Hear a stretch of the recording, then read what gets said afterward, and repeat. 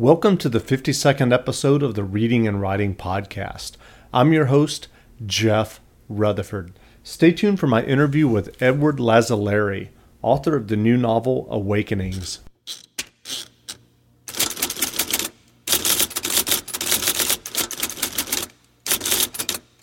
Welcome to the 52nd episode of the Reading and Writing Podcast. My guest today is Edward Lazzaleri, author of the new novel Awakenings, available in bookstores now. In describing Awakenings, author Glenn Cook said, Lazzaleri's debut fantasy foretells a promising career.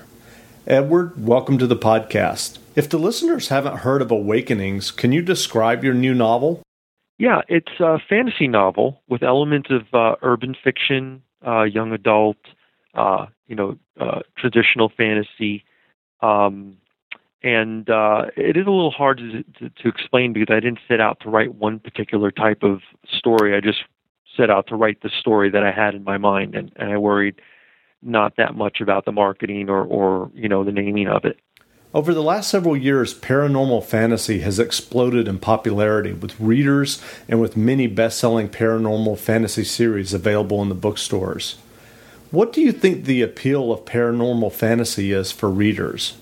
Well, I think the appeal of paranormal fantasy is it's different for, I think, each of the readers. I think that to say that there's one blanket, one umbrella reason that draws all these people to these types of stories is not serving the reader very well. I think some people do it to escape the mundane world we live in, to sort of feed their own creativity. They have creative minds.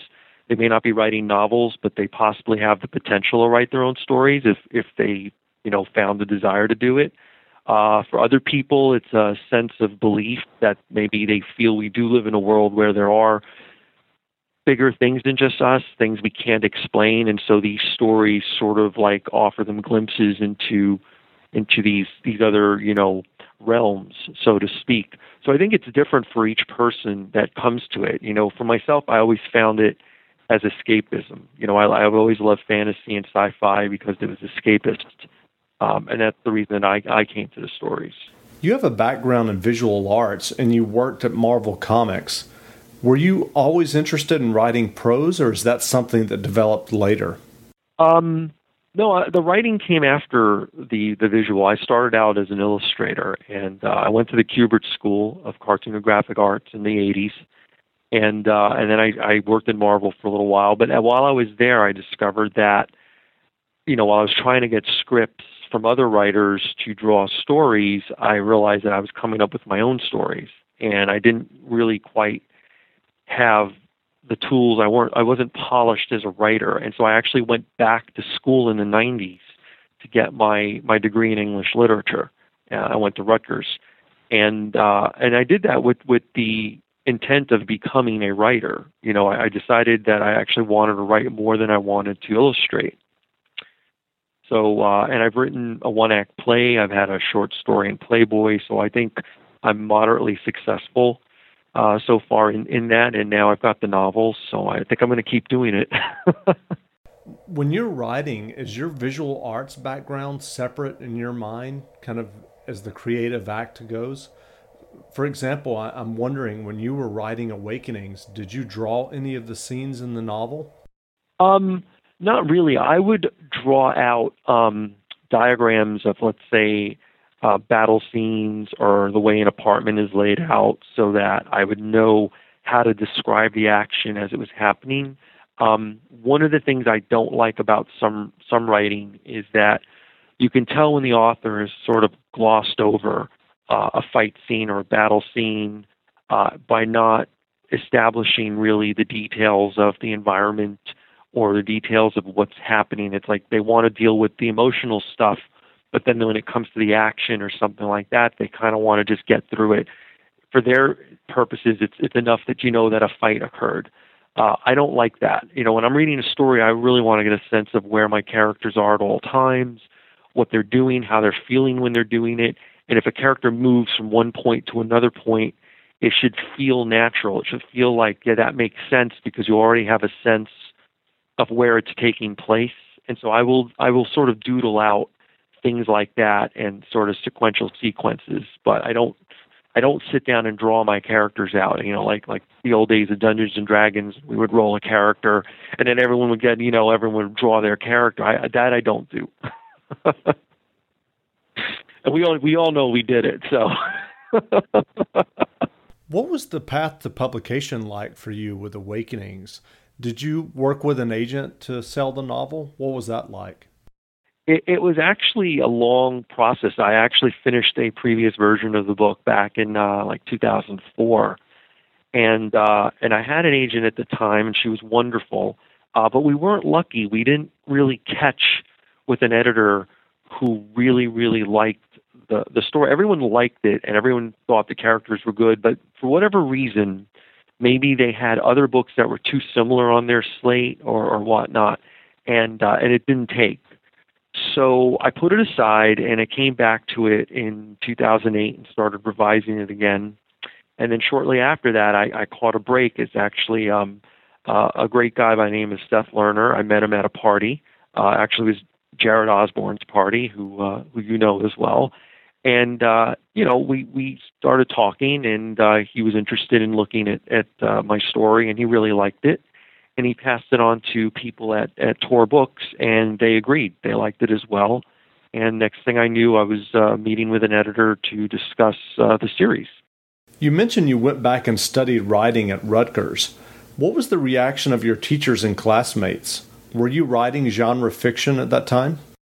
Well, at university, when you're studying English literature, it's mostly about criticism and essays. And I studied, literature. I studied Shakespeare and Dickens and Trollope and all, and the great poetry, Donne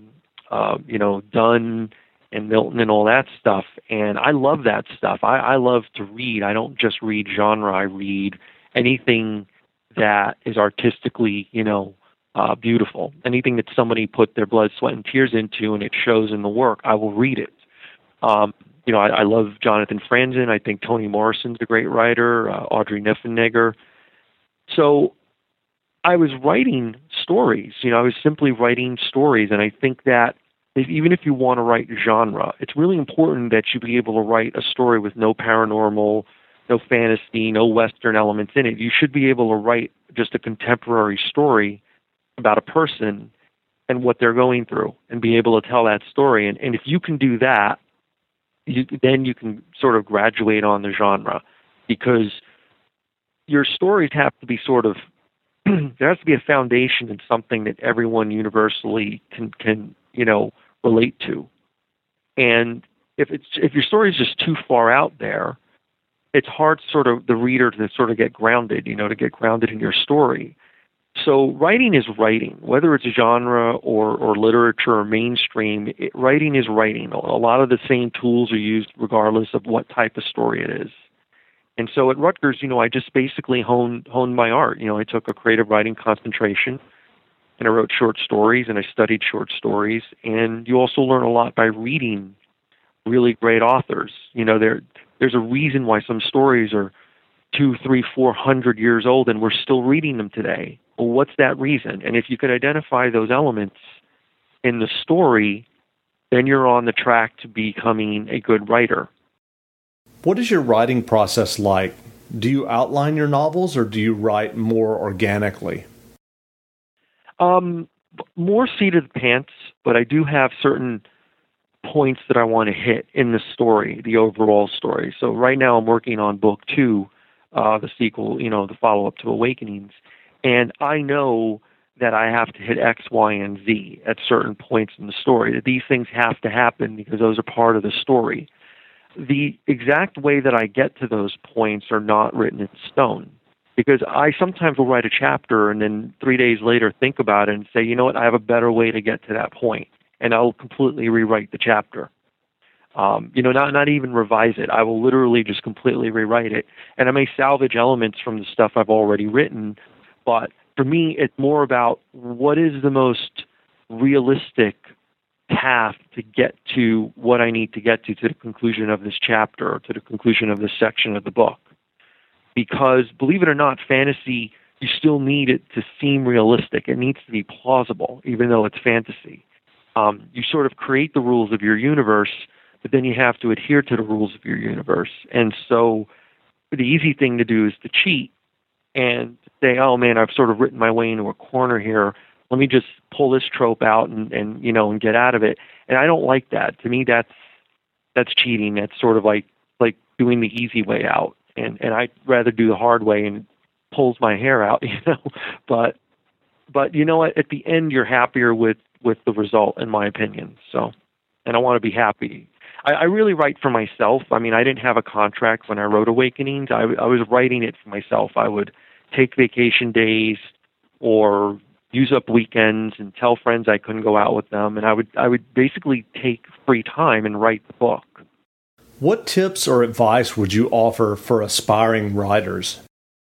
The advice I would give is, try to find a way to maintain your motivation. You need to get motivated. You can have a great story in your head, and you can have the talent to tell it, but if you don't find a way to motivate yourself to finish the story, it'll never get written. And the world is filled with really great writers who don't finish stories or don't even start them, and fortunately for us, a lot of them are readers. They love stories, they love books.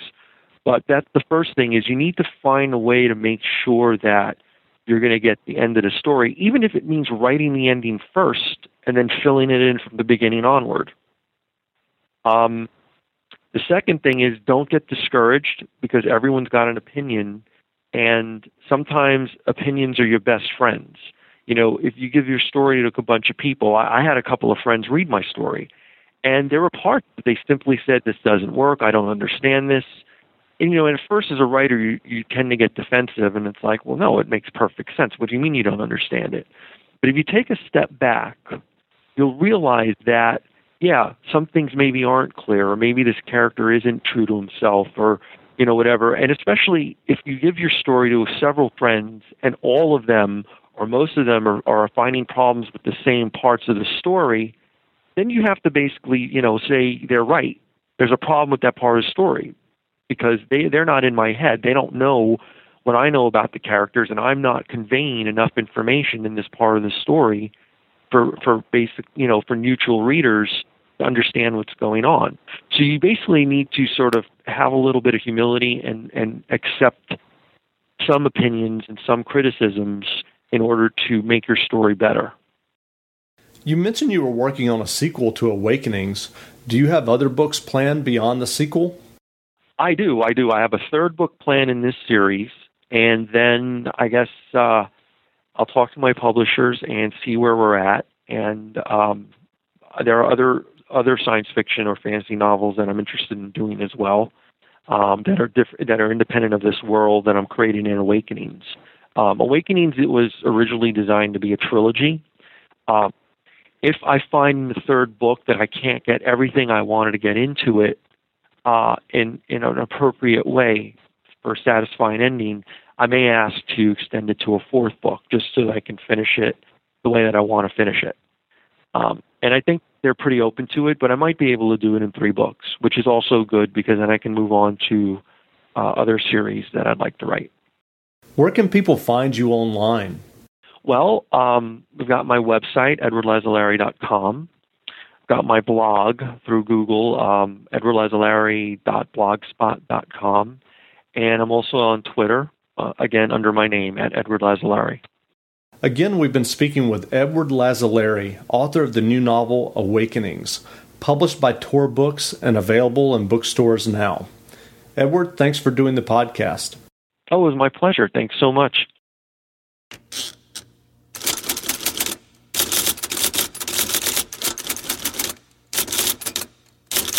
This is Lee Child, and I'm listening to the Reading and Writing Podcast. Thanks for listening to my latest podcast. If you have a chance, please leave a review of the podcast in iTunes. It only takes a moment. Until next time, read some good books and be well. For the ones who work hard to ensure their crew can always go the extra mile, and the ones who get in early so everyone can go home on time, there's Grainger, offering professional-grade supplies backed by product experts, so you can quickly and easily find what you need. Plus, you can count on access to a committed team ready to go the extra mile for you. Call, click Grainger.com, or just stop by. Grainger, for the ones who get it done.